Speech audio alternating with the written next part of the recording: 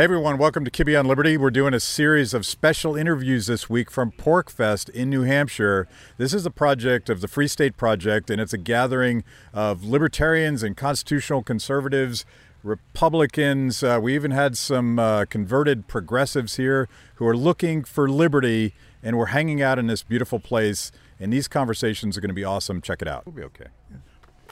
Are you ready? Yeah. Gene, how's it going? Going great, in a great mood. Got to PorcFest Tuesday evening, and just I feel among so many friends, so many people who appreciate what I do, but also so many people who have so much to say and so much to teach me, you included. So is this your first PorcFest? It is, to my great embarrassment, my first PorcFest, and I've obviously missed out on a lot. I'm 76 and still getting my kicks at 76. But life is improving even more now that I've made my first PorcFest and recognized that there's so much life and so much vitality and so much intellect among libertarians, even more than I thought ever existed before.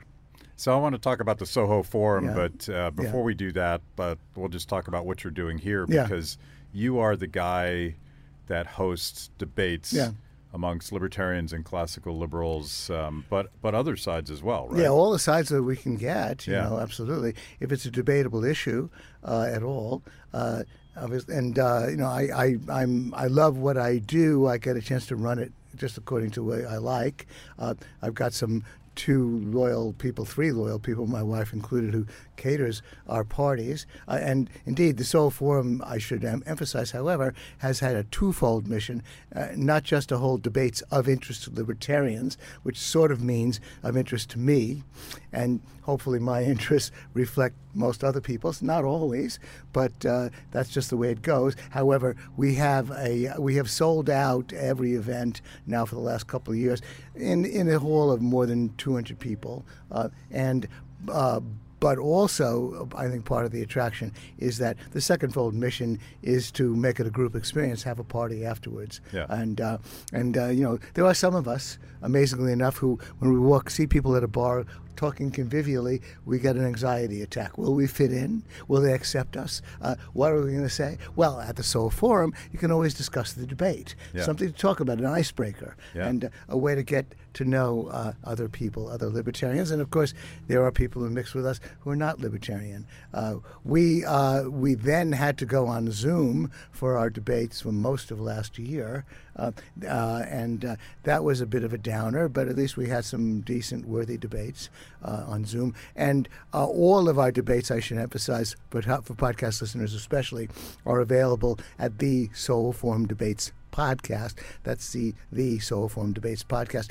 We started in the fall of 2016, and so we have over 50 debates of interest to libertarians. The topics are pretty obvious as you scan down the list if you go into that podcast. I've done, I guess, 7 debates, and somewhat to my embarrassment, 3 of them were with socialists. And I publicly declared that I will not have another debate with a socialist. The trilogy was enough, unless I get some sort of raucous challenge from a socialist to debate that person. I guess I shouldn't refuse a challenge, but probably after my 3, I'm not going to get any challenges, so I can be comfortable that my debating career with socialists is over. So why is it unfun to debate socialists? Why is it unfun?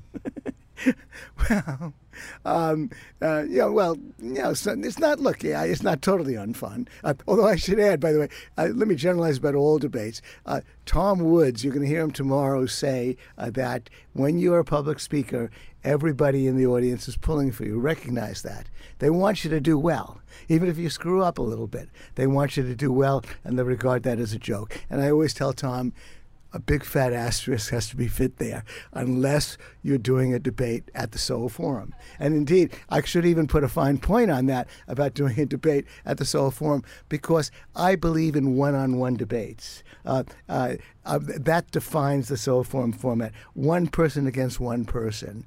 I do feel that the committee style, where it's 2 against 2, often doesn't work. Each person doesn't get enough time to talk. they often, unlike college debating, which might have its own problems, they often haven't even conversed, they haven't even planned and coordinated what they're going to say. And so I think it doesn't work out. If you are responsible for your argument, you're the only one defending your argument. You can't lean back on the politician they teamed you up with, whoever he is, to help carry the ball. And now, of course, that takes a risk, because clearly if the two people I get are not especially great, they want to mix it up with a duo just to sort of hedge their bets. So I take more of a risk when I do it that way. But that keys in to why it's a stressful occasion, because it's just you against somebody else. So not everybody in the audience is pulling for you when you do a Soho Forum debate, because half the audience may have their knives out for you, although not necessarily the one that we just did on strategy for the Libertarian Party versus the Free State. That debate was done very spiritedly, but with love. However, in other cases, especially when I did debates with socialists, and especially when I did those debates in New York City, the first two were done in New York City. The third was sponsored by the young gentleman back there named Sam, who moderated the debate, and we held that in Florida. So there were fewer people who were socialists in that particular audience. However, when the Q&A starts, the intensity of the questions and the hatred that they extend toward me when I do a debate with a socialist is palpable, because I really get under their skin. Especially under their skin with my argument, which is, because my key argument with all three has been that the best aspects of socialism are readily achievable under free market capitalism, and that I insist that the mistake is to define capitalism in the Marxist sense, that it's workers and employers, workers and capitalists. That's one manifestation of capitalism. It seems to be the most popular. However, there are worker co-ops. There always have been. The corporation dominates, but who knows whether that will last. Capitalism is simply private property rights and the means of production certified by law, and that's it. And then how you structure it is up for grabs. You want to create a kibbutz-like environment where everybody gets a vote and everybody does it democratically. That's up to you. I dare say I spoke to a couple of you young people who were escorting me over here for this interview, and they talked about, the young lady talked about working for you guys for 10 years and calling it a family. Who knows how we characterize your particular enterprise? Yeah. Who knows how much, how much this, the odd part is, if you remember, Gary Becker won an award for saying that a family is like a firm, and I once quipped that you could probably argue that many firms are like a family. Right. So therefore, let 100 flowers bloom, which is actually the accurate statement originally from Mao Zedong. He said only 100 flowers. 100 flowers are plenty to bloom, and that's capitalism. So you're a Maoist, really? I'm a Maoist in that sense, Yeah. a capitalist Maoist. So the point is that I get under their skin because, again, I emphasize that if there's all that anger out there about being wage and salary employees, then it's going to change. It should have changed overnight. All that success with Mondragon in Spain that you supposedly tout with worker ownership, then why don't we have Mondragons of similar size in the U.S. yet?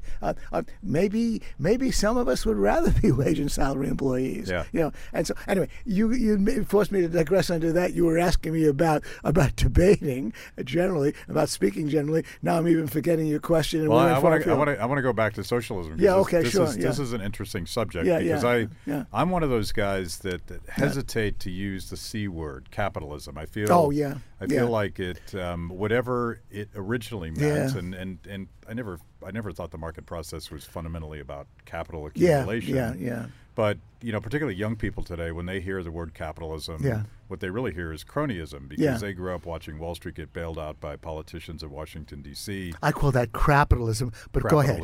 Yeah. But okay. I'll use that. Okay. It's but I'm thinking, as I do, I love to think about dead economists, and Ludwig von Mises described the market as a process. Yeah. And I've taken that and I've bastardized it, and if it's just this process of people just trying to figure stuff out. Yeah. And part of the way they do that is through competition. Part of the way they do that is through cooperation. Yeah. It's iterations of mistakes and successes, just trying to make your way through this trial and error, unknowable future world. Yeah. And to me, like there's got to be a way to explain capitalism without calling it capitalism, so that people that think they're socialists, but they're not socialists. They're about bottom up. They're about community. They're about people figuring stuff out. That's what freedom allows you to do.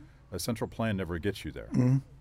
Yeah, well, no, I basically agree with you, and I find I love semantics, I love linguistics, and thinking about words and what they mean, and how they change their meaning over time. It certainly fascinates me. Of course, we have the term free market. I'm only concerned, having debated the issue and having seen so many young people out there with their knives out for me, with respect to the arguments I make. If I say free market, they're going to laugh. But indeed, I guess I've settled on the idea of accepting the word capitalism, although I grant your point that you don't necessarily have to accept it, and I think that's part of your style and part of who you are.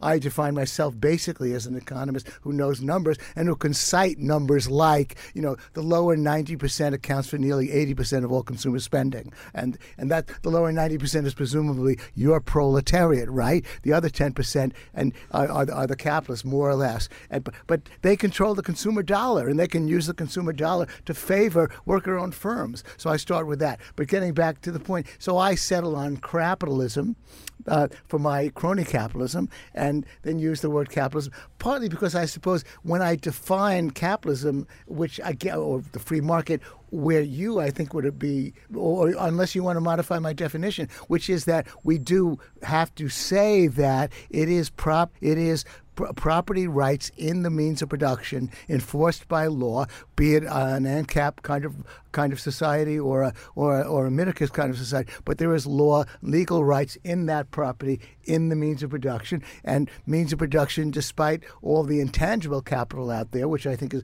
a fascinating subject in itself, the capital that you can't touch, which is extremely valuable. And of course, your Kibbe Inc. is intangible capital. Of course, you've got that. You've got this tent, and you've got that. I mean, it's huge. It's a big enterprise. Big enterprise. And you've got that trailer, so you have property rights in that means of production that helps produce the kibbutznik, the Kibbe output, and so on. And you have those properties. My point is that I have to say assertively that it is that. I'm not going to be squishy and not define what I mean. I'm just, as I say, it just means that then let 100 flowers bloom. So that's why I'm sort of stuck with it. But I know, look, I could talk about what you were saying the other day.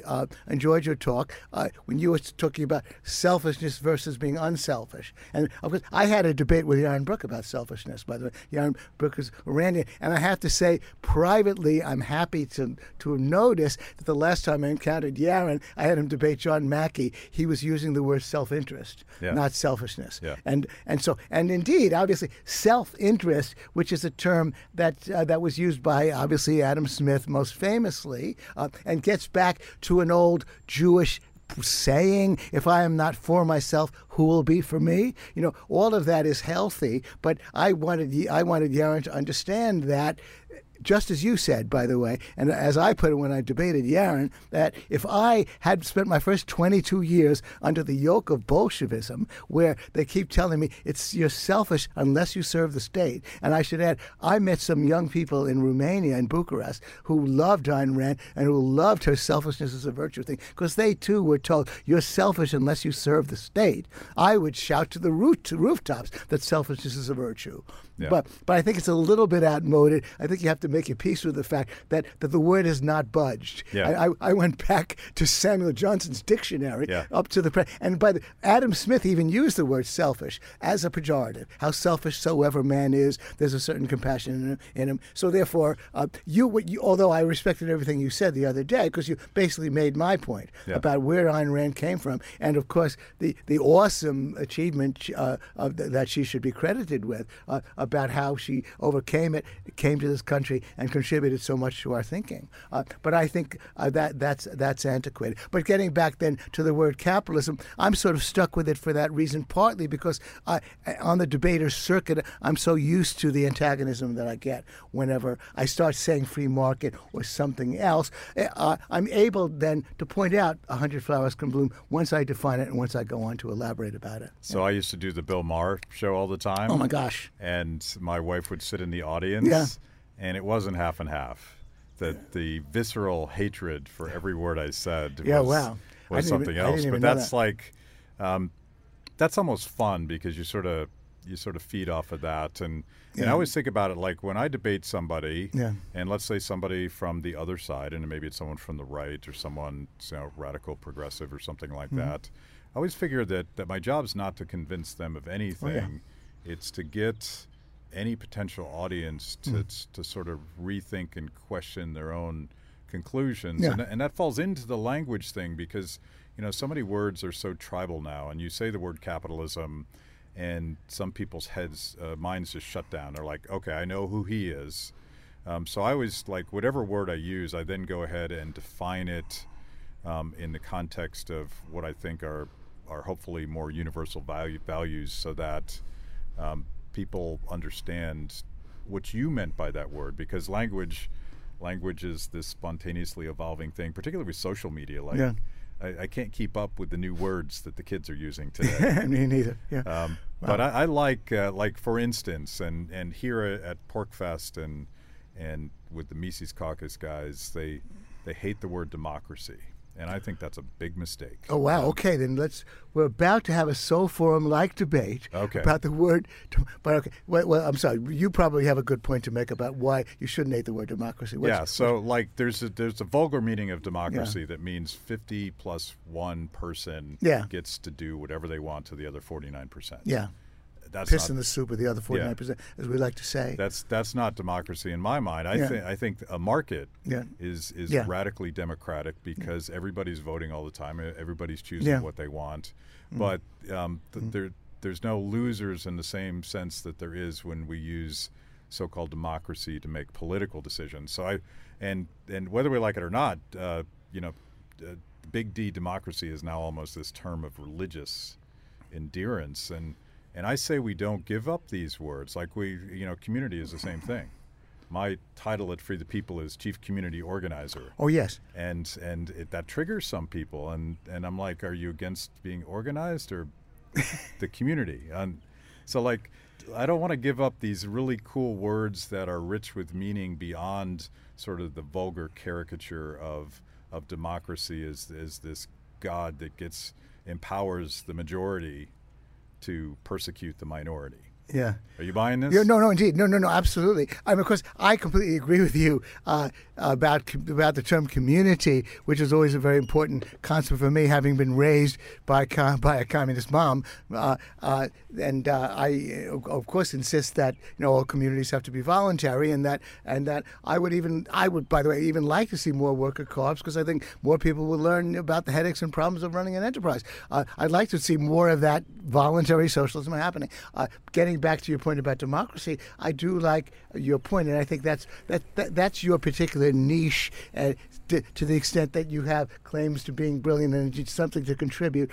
That seeing things differently and seeing different things, which is I think part of your value of what you contribute to what we all have to learn as libertarians. Indeed.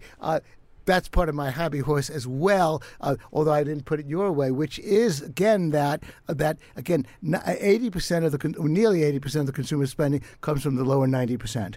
Thomas Sowell actually was the only economist I ever know who wrote about this briefly in Knowledge and Decisions when he talked about the allocation under capitalism, the division of knowledge, which is what that great book is about, under market conditions. And he said, some people dismiss the idea because rich people, after all, have more votes to cast than poor people. But as he said, as a practical matter, since we 90% poor people greatly outnumber the rich people, even in this society of income inequality, of crony capitalism, I would say at the end of the day, probably in a free market, probably the lower 90% would have more than 80% of the votes. By and large, we all know the great fortunes, 99% of the great fortunes are made by selling to the masses. That's Sam Walton, that's Jeff Bezos, that's Steve Jobs. If you can't get the masses to buy it, you're not going to become a billionaire most of the time. And so that as a practical matter, it's really that the top 10% is investing their money to please the lower 90% as a first approximation with very few differences. So therefore, and then that's the part of it that copes with the idea of the inequality of the number of votes you can cast. So it isn't one man, one vote. But then, of course, you get to the key advantage that you point out, which is that there are no losers, that your minority vote can still get, so far, Matt Kibbe has not sold his product to 51% of the population, but somehow or other, he's still getting enough votes in his favor so that he can continue to sell his product. That key overwhelming advantage, which is our different kind of minority democracy, is the key killer point. And so again, I can only contribute the point that if you really want to go toe to toe with a one person, one vote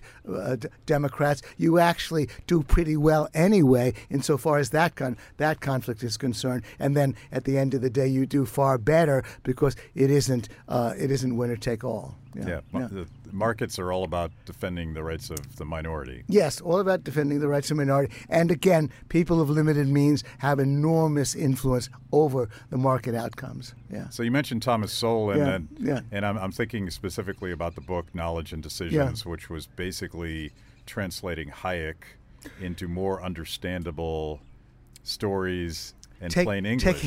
Taking a few pages of Hayek and turning it into a 400-page book where again, since I think Thomas Sowell is a genius, and since I think he's a giant, I always like to criticize the genius and giant, even though toward the end of the book he's suddenly talking about foreign policy for extended number of pages, which has nothing to do with the book itself. Yeah. However, the first 350 pages of that book I think is brilliant, and I've always been surprised when people consider it to be a little bit dense. I regard it as extremely readable. He has an incredible imagination and energy at research. So he comes up with so many examples to apply the Hayekian concept to, which is how we divide, how we communicate knowledge under market conditions. But I think you were going to talk about it. I interrupted you. What were you going to say? I don't even know. But when people ask me, so we talk about Hayek a lot on this show because I'm a huge Hayek fanatic. Yeah. But when people ask me, Hayek has written so much and it's so dense, what should I start with?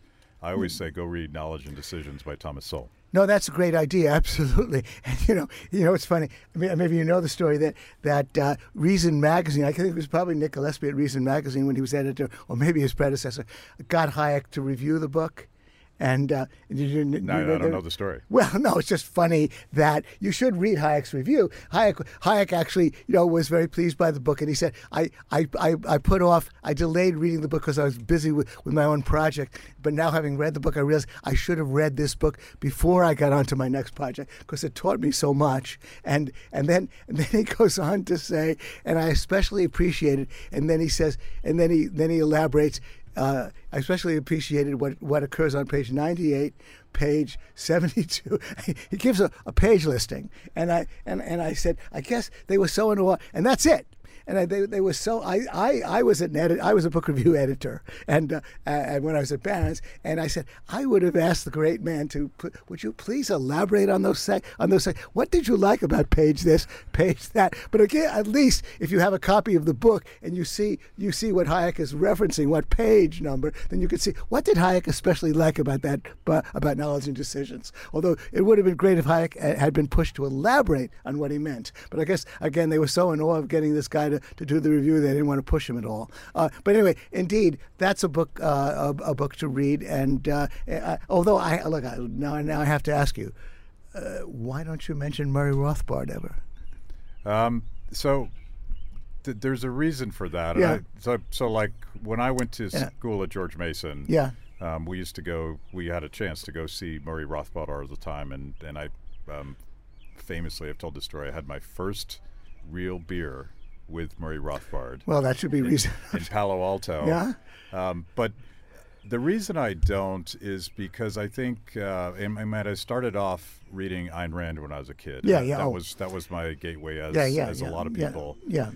So I had that sort of hardcore Rage Against the Machine individualism thing. I had that part down. I could be an angry libertarian. Murray Rothbard loved that book. You know? And Murray, like I always put Murray in that camp. Yeah. And later when I went to Mason, a dear mentor of mine, Don Lavoie, turned me on to Hayek and that whole continental philosophy tradition. Oh yeah. And I struggled for a while to sort of square it with sort of the Randian objectivist thing, and I ended up abandoning some of that project to better understand Hayek. So it's a matter of emphasis, because I think libertarians generally are not good about explaining the power of community. And that's like Hayek is almost a communitarian. I think he would be upset with that definition, but he was explaining the power of what happens when people are free to come together, and create, like Don Lavoie called it, and this will sound sort of socialist. He called the market process the way that we can create a greater social intelligence. Yeah. And I think Ayn Rand would freak out if she heard the phrase greater social intelligence. And so, like, just my fascination. I don't talk about Murray that much because a lot of his work, I'm not treating him fairly here, but I sort of put him in the Rand camp. Like, he's the individualist. Okay. Yeah. Well, no, that's a fair comment. That's a matter of taste. As a matter of fact, though, if I were asked, I would indeed probably echo your point and say, read the greatest popularization ever written of a great essay, Knowledge and Decisions. If you want to get a taste of what Hayek ended up admiring and thinking, this guy has really taken my views to a new level. Not just the division of labor, but the division of knowledge, and contributed something unique to it. From Hayek's rather compressed essay on the subject, Hayek, of course, writing English as a second language and pretty competently, but not quite with the panache of Thomas Sowell. However, if then pressed, what should I read by Hayek? You know what I would say? The Mirage of Social Justice, because that's a somewhat unpleasant tonic. That book. That's the second in the series on liberty. He did a trilogy on liberty. I forget the full title, but this one was basically called The Mirage of Social Justice. And the only way, where he does basically say that just as we gave up long ago looking for the just price, it's just as foolish to look for the just wage, and so you might say it's a kind of a cynical view of the world, but although I don't regard it as such, but certainly I think a lot of young people have got to. I think it would be good if they understood that. I'm actually going to mention. I'm going to do a talk tomorrow about wages and salaries tomorrow at the Anthem, just to advertise that. But I'm going to talk about that. I should say that the only part of it where Hayek then goes over a series of examples and basically says how impossible it really is for us to claim that all wages and salaries are justly allocated. The example I used when I used to lecture on Thomas Piketty's crazy book, Capitalism in the 21st Century. And he, of course, assumes that we're all defending capitalism on the basis of some concept of merit, that everybody gets their just desserts under capitalism, under free market, as we may call it. But, of course, we don't assume that. And, of course, the first statement I made is Thomas Piketty has probably made millions of euros from the international sale of his book. I think his book is without merit. It was worthless. But am I going to begrudge him all that money? The other joke about that that book is that somebody pointed out that in the Kindle edition, the records that were kept showed that nobody marked it. All the markings did not go past page 22. So the guy said this gets the award of the best-selling book that was most unread because it is dead. I plowed through every damn page of it. Sorry about that. Well, I had to because I wanted to review it. And by the way, I found at the end of the day that he doesn't even apply his notion. The notion is that capitalists accumulate wealth like a Malthusian idea, that wealth is accumulated at a geometric rate, and that's why the capitalists get so rich, and that's capitalism's problem. So we have to punitively tax wealth. But did you know that when he gets to the U.S., he literally says that he can't apply his model to the U.S., the bête noire. He then inveighs against CEO salaries. That's what he talks about, that the CEOs get paid too much. It reduces to that. So it's basically old wine in that new bottle. And again, I digressed on that. But getting back to Hayek, the point is that when I used to lecture about that and point that out, I know there was a certain objection, and there is something to it. Certainly in a particular work environment where I was a journalist at Barron's, so I had a certain standard about. I didn't care. I recognized I was economics columnist, and Barron's is written for people who want to read about the stock market every day. People who want to follow the stock market the way you follow a sport. And I wasn't even that kind of person, so I had the privilege of writing about the economy. And they never rotated me. They just kept me in that particular niche where I was happy. I earned considerably less than a number of the stars who could really write about the stock market with pizzazz, but I thought, well, they merit that. They're contributing. So therefore, you do often have a sense of merit in your narrow work environment. If you believe in the purposes of the organization, there is a certain feeling that this person contributes more, and you like to see a certain fairness. Yes, on the individual, on the firm level, on the level of those people who are more closely around you in the market economy. However, Hayek is still totally right that if you're going to broaden that to the larger economy, then you're going to really run into trouble. Because there's so many things, so many people who make fortunes of money, and I see no merit in what they do. So what am I going to do? Begrudge them the capitalist act between consenting adults, to echo Robin Nozick? So that was Hayek's. I think that was an important contribution of Hayek, and it was very tough-minded, a very readable book. I don't know if you have the same opinion of that book. Yeah, very much so. Yeah, I just remembered, by the way, that this morning when I was talking to Dave Smith, I quoted Murray Rothbard in Man, Economy, and State. So there it you does are. happen. So it does happen. I hope you remembered it right, because I have that book. What did you quote? I don't remember. Don't remember? Don't remember what you quoted? Was from anyone this morning? here? What did I say? I don't know. Well, we'll go back to the tape remembers. later. Okay.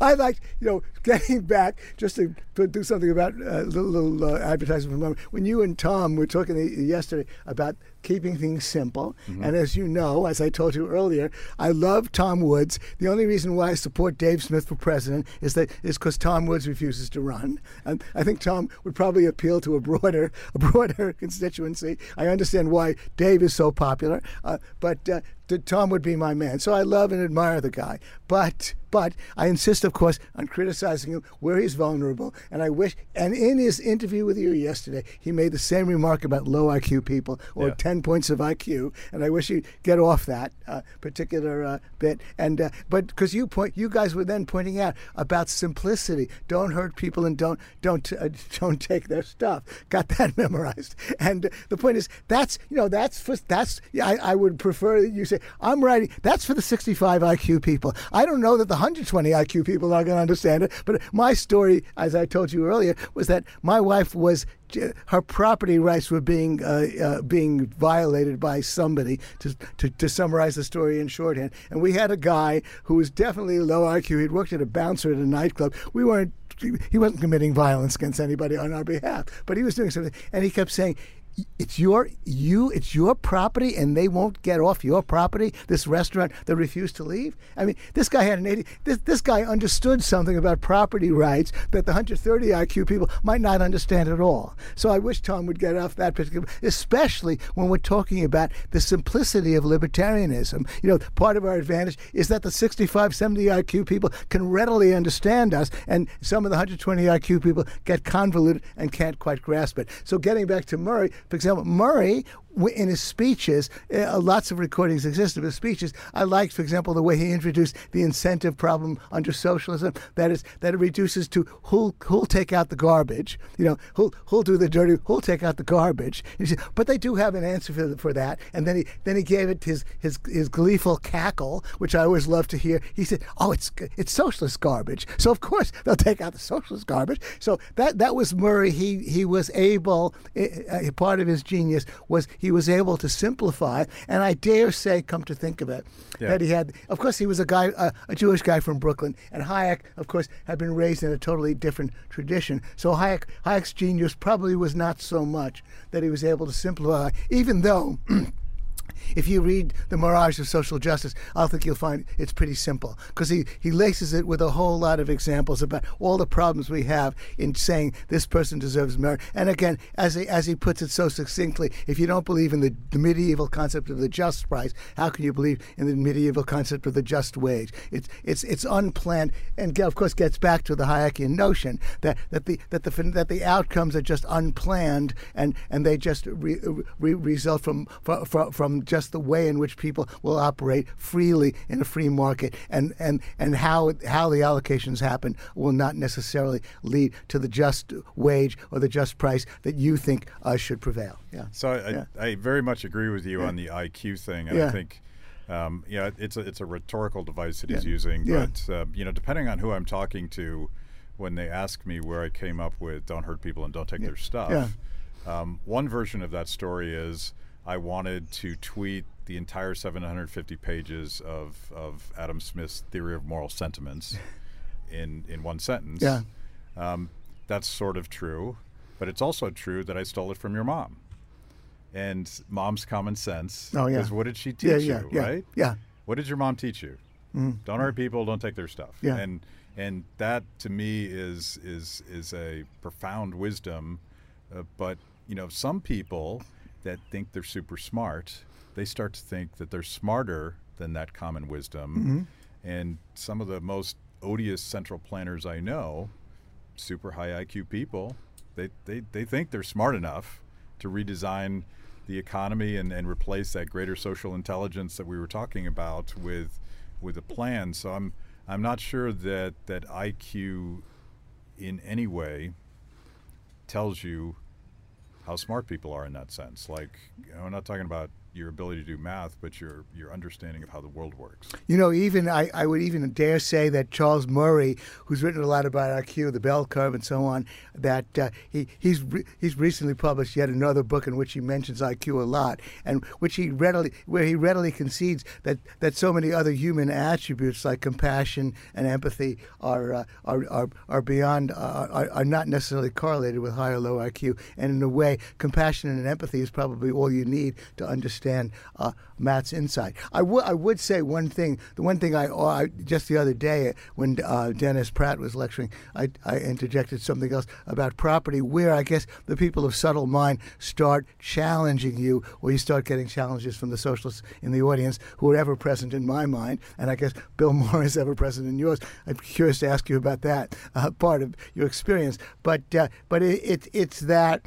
A point that George Reisman, who's an economist, made that we all have to agree that historically at any one point a lot of property was unjustly appropriated. A lot of land was given. The kings, the princes, they love to give out land. A lot of legitimate property rights were seized from others. There's a whole welter of unjust actions that you can't possibly unwind or redress. So then somebody might say, well, then how can you talk about legitimate property rights? Reisman's viewpoint, which I think is persuasive, is that the stain is wiped away if you let free market capitalism to operate for a generation or so. The state is wiped away because my wife owns a building, small building on Bleecker Street, 5 Bleecker. We don't know who did she acquire it from. I mean, it probably was justly built and whoever, but we don't know. But she operates it. She's mixed her labor with it. She has earned the right over time to manage it. In a free market, it falls into the most competent hands, the people who can responsibly manage it, so that therefore we get a replication of that idea of mixing your labor with the soil, of mixing your labor with capital. And I think that's a key point to understand about free market capitalism. Again, because we have to cope with the idea that we inherit a history that wasn't clean capitalism, that was clearly filled with corruption. Yeah. So let me let's start to wrap this up. Okay, but sure. I still haven't had a chance, and I don't know. What was how did you discover liberty? What was your gateway drug? Man, economy, and state. Yeah. No, I was privileged that Jeff Tucker actually years ago asked me to do an introduction to a collection of articles by essays by Murray Rothbard called Controversial Essays, 52 essays. And I began the essay by writing, it was nearly 40 years ago that Murray Rothbard changed my life. At this point, it's nearly 50 years ago. And of course, that, as I jokingly said to once when I was, Tom Woods gave me a Gene Epstein week, and Tom Woods said, this is the most irrelevant story to all of you. Who could possibly come to libertarianism by reading Man, Economy, and State? I said, yeah, but it's my story. I was studying economics at the New School. I was teaching economics, and so I was ready to drop out. I was getting soured. Left-wing economics wasn't offering me very much, which is what the New School was serving up, and mainstream economics, which I was pretty much forced to teach in undergraduate school. I had a teaching job. Was also souring me, and I just wanted to quit the whole business. I picked up Man, Economy, and State just a couple of times in the New School library, and then finally read it. And so that was my gateway, because it taught me something, of course, which echoes your viewpoint, that really Austrian economists or Austrian economics is sort of redundancy. That by the way, when Milton Friedman, who was basically mostly a mainstream economist, but had many insights, or any of them who are mainstream, when they actually just roll up their sleeves and give up the bullshit of mathematics, momentarily forget that they all are whoring after jobs running the Federal Reserve or being chairman of the Federal Reserve, momentarily forgetting that, which both of which completely taints their discipline, that they want to regard it as a branch of physics to make it obscure, and they basically want to think top down in order to serve the rich and powerful, in order to serve the interests of the state. Once they forget that, which many of them do, they sound like Austrians. If you read so many of Milton Friedman's better essays, he's sounding like an Austrian. He's basically using simple logic for the way people reason, act in markets, and the markets as a process. And so that's what I discovered by reading Man, Economy, and State. And also, what was a special gift to me, which I could go into at some length, was that Rothbard then had digressions in which he goes after some of the mainstream concepts. One of the funniest ones being monopolistic competition, and how hilarious that is. In fact, I'd read about it. Paul Samuelson, in his textbook, uses the example of a barbershop. Joe's barbershop is all screwed up because it's a monopolistically competitive. It's competitive because it's a barbershop. It's monopoly because it's run by Joe. And the non sequitur from that is that Joe's barbershop is operating with excess capacity. I digress on that, but it's the funniest aspect of mainstream economics, which Rothbard helped me prick, and showing that it's all based on the geometry of how you draw your average cost curves. And Rothbard actually showed that you could draw the curves in two other ways, and you could resolve this problem that Samuelson thought exists under what he liked to call monopolistic competition. There were other digressions in that book that made a difference to me, and so then I was at that point I guess I was working for the, that's right. I dropped out of college. I was dropped out of teaching, and I went to Wall Street. I worked for the New York Stock Exchange. But I spent then the next several years haunting the laissez-faire bookshop downtown. I lived uptown, and browsing and buying a couple of books. So I sort of read through all of the Austrian canon over several years, and then I got a job as a columnist with Barron's, and did that for a quarter of a century. And of course, I had problems in different ways. I had to cover the numbers, and I guess part of what I contribute to an understanding of economics is that I do understand all of the official numbers, both government and private, because that's what I covered. Every once in a while, if you're writing in a column, not everybody realizes you're an Austrian because you have to cater to who's out there. But then when I became book review editor, I was able to bring in a number of Austrians to review books for me at Barron's. And then oftentimes, of course, my column made it pretty clear that my orientation was in an Austrian direction. So I've had pretty much of a joyride. And I guess part of the way I was able to think in terms of my role is that, look, I'm not exactly writing for the New York Times the way, amazingly, Henry Hazlitt wrote for the New York Times. Nobody at the New York Times would touch me, but at least I was working for a pretty much mainstream publication with a 500,000 readers who were interested in the stock market, but their polls showed that about 1/3 of the readership read me. So that was like, nearly 100,000 people. So I thought, well, I'm bringing Austrians here. I'm writing from an Austrian tradition. I'm behind enemy lines a little bit, contributing my little portion to what goes on. And I left Barron's a couple of years ago, and now I've been having fun talking to people like Matt Kibbe. So when did you found the Soho Forum? When was the first one? That was in the fall of 2016. Okay. And there I felt there was sort of a need. There are debating societies that they're too much 2 against 2. I should add, with respect to capitalism, that part of what I was a little bit bothered by is that any time there was a debate about capitalism, and that was held by one particular debating society and some others, it was always putting capitalism on trial. It was basically, how good is capitalism? And it was really capitalism compared. You bring up a couple of socialists on board, and they say, hey, bosses are, there are lots of mean bosses and people have to work, and they're basically never asked to define socialism. They're always comparing capitalism with some kind of vague notion of how we can all love each other and have a family together, and never was capitalism compared with socialism. It was a criminal trial for capitalism, which, to quote Schumpeter, it stands its trial before judges who have the sentence of death in their pockets. They're going to pass it, whatever defense they hear. The only success victorious defense can possibly achieve is a change in the indictment. So this is capitalism's hanging judges. So I knew it should be a custody trial. Who should have custody of the economy, socialists or capitalists? So force the socialists to define what they mean by socialism. What do they want? How do they envision the economy should be run? So that was part of the reason why I wanted to create my own debating society, so I could have legitimate debates about socialism versus capitalism versus socialism, rather than just putting capitalism on trial, and also make it one-on-one rather than the soundbite kind of thing that they did at many of the debating societies that I objected to. I had no experience raising money. I just happened to know Don Smith, who got turned on by my idea. Once I told him that I won't accept a salary, I'll do it for nothing. Which would be a labor of love. It continues to be a labor of love. I get an office paid for, but I don't take any salary to run it. And so it was lucky that I appeared before this group, of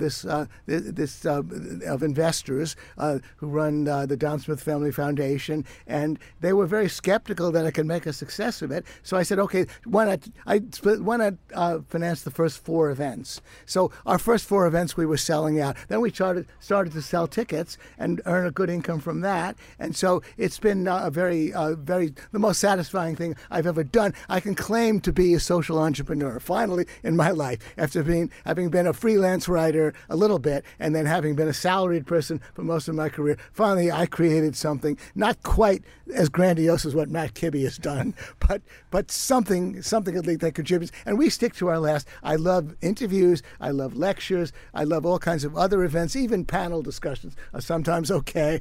although I sometimes object to those. But so we're just a one-on-one debating society. We stick to our knitting. Yeah. Don Smith was a hero. Like he was the guy that would always put his money where his mouth was. Oh, you knew Don? Yeah.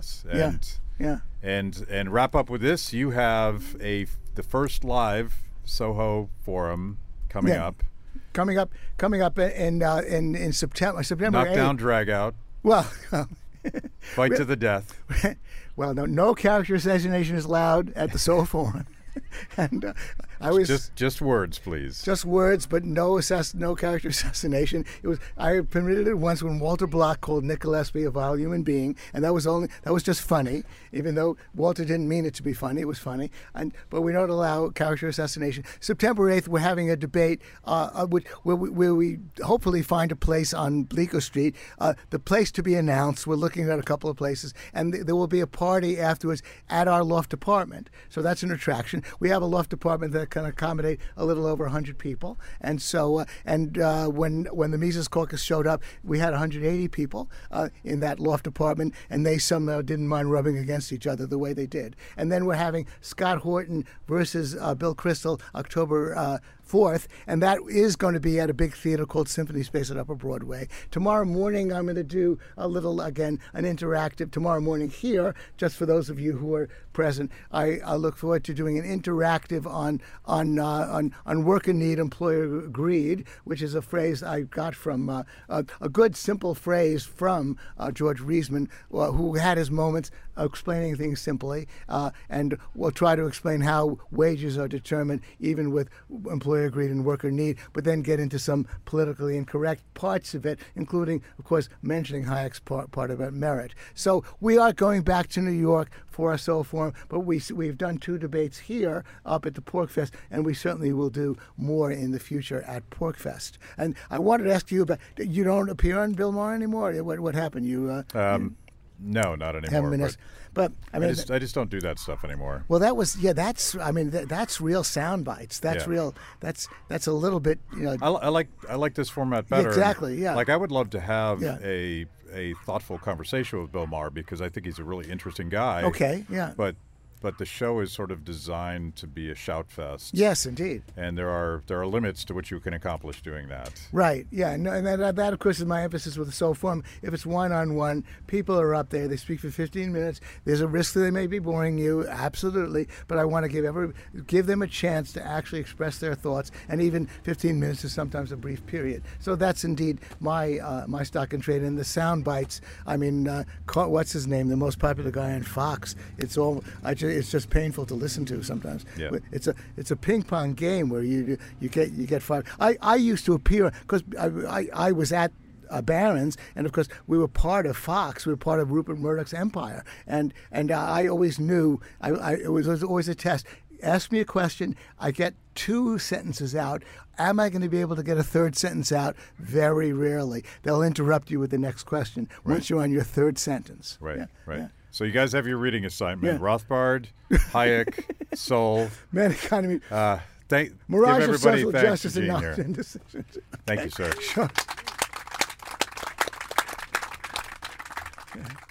is that? That's like law legislation. That was amazing. Where can I get more content just like that? It's a great question. You're clearly a discerning consumer of the best content. Make sure to like the video, subscribe, and click the bell. And if you're consuming podcasts, go to Apple, Stitcher, anywhere you get them. I'm in. Kibbe on Liberty, honest conversations with interesting people.